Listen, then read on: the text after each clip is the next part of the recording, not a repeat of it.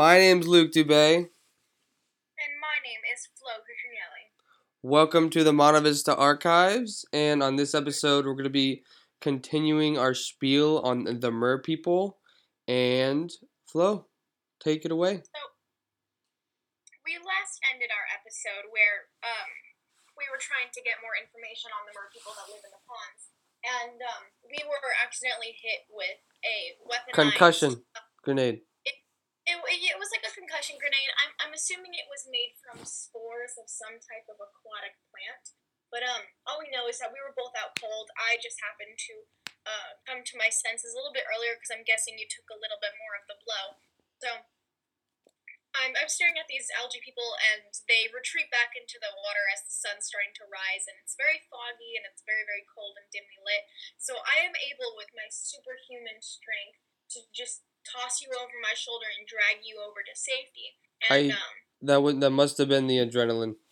It was definitely the adrenaline. So then now we're here inside of the gym talking about like what happened, and I think that the Murr people were afraid of making contact with us. So I think we need more information on how to initiate contact next, because obviously we want to know, how can we stop the massive carnage between the red algae and the green algae? How can we stop their race? To go off of that, what did we do last time? We went to Bat Kleffer, and Bat Kleffer, obviously a bat living thousands and thousands and thousands of years, he knows a thing or two. So exactly. We went to him and we asked him, where did these Murr people come from? What are they? We've come in contact. And obviously we're a little bit spooked right now, so he's overwhelmed, but as soon as we mentioned them, he instantly knew what we were talking about. And I think that, I don't know if he really expected us to get suspicious about him, because after all, he is a bat-human hybrid. So clearly he would have the ins on the interspecies gossip, you know? Obviously. That's why we went to him. So, what we want to do is we want to go and talk to him again about our recent experience, and we're actually headed over to his classroom right now. So, Luke, if you would like to knock on the door.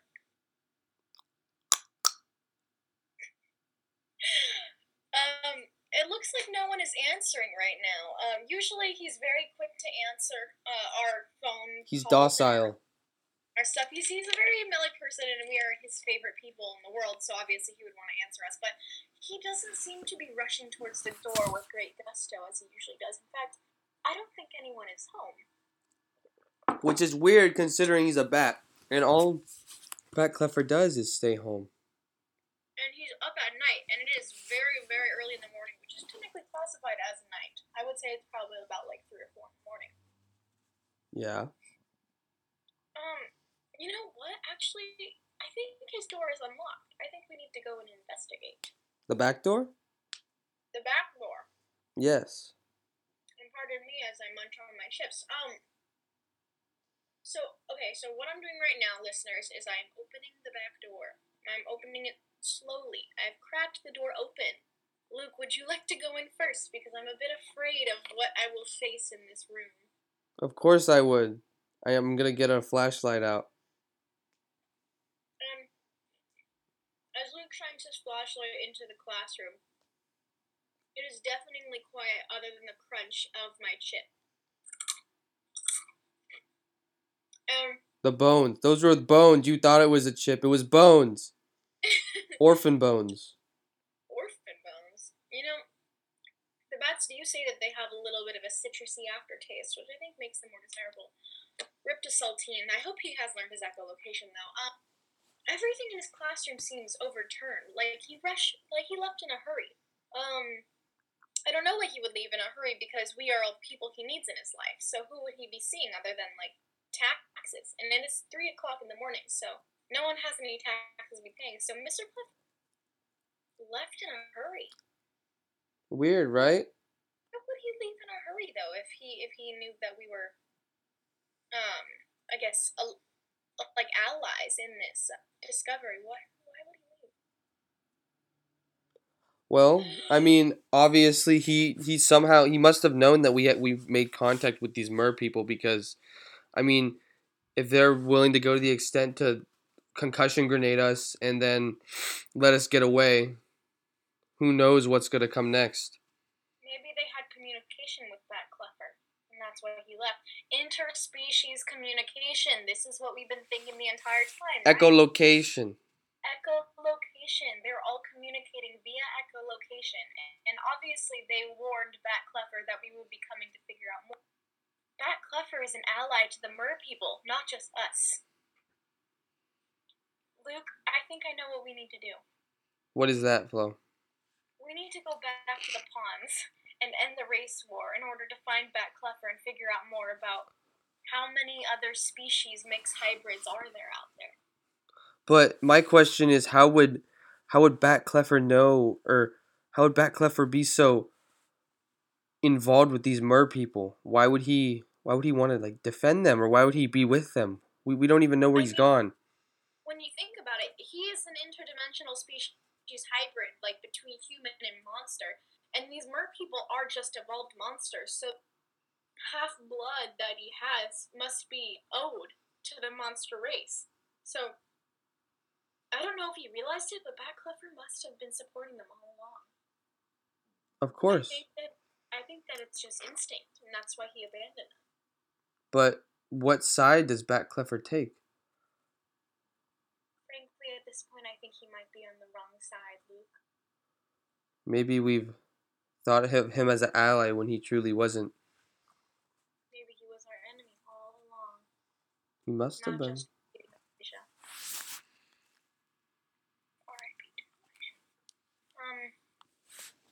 Well, I guess we're gonna have to go back to the pond and investigate further if that's okay with you. Yes, but we gotta go fast. Well, we're gonna have to run. I don't like running. So we're back at the pond, and something unusual is here. Something very, very strange. A You see, humongous Murr person with wings that looks to be Bat Kleffer. that Kleffer, with a gross, sluggy body tail, seems to be flying away through the trees of the forest. My dear listeners, I think that we have uncovered something far more sinister onto this plot. The Murr people you see have abandoned their ponds right before our very eyes, sprouting wings, flying off into the moonlight, into the mist. I think that this leaves more questions to be asked. Just how many hybrid species are there? And how many will we discover within our season? Luke, I think that this brings some very, very important questions to us.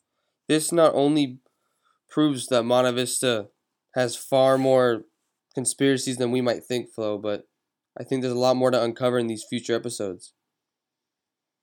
Well, that's exactly why all of our listeners should stay tuned into our season of the Monta Vista Archives, because everything we say is completely true, and we are your most reliable source of news and anything. If you have any concerns, contact us, because we know everything. I think personally we're gonna have to investigate the Murr people, or somehow Monta Vista being behind the coronavirus. Why are we not at school right now? Our school is a testing site, obviously. And I think that you would all gather some great intellect and great outlooks on the human life and human race if you would stay tuned for our future episodes. We thank you so much for listening.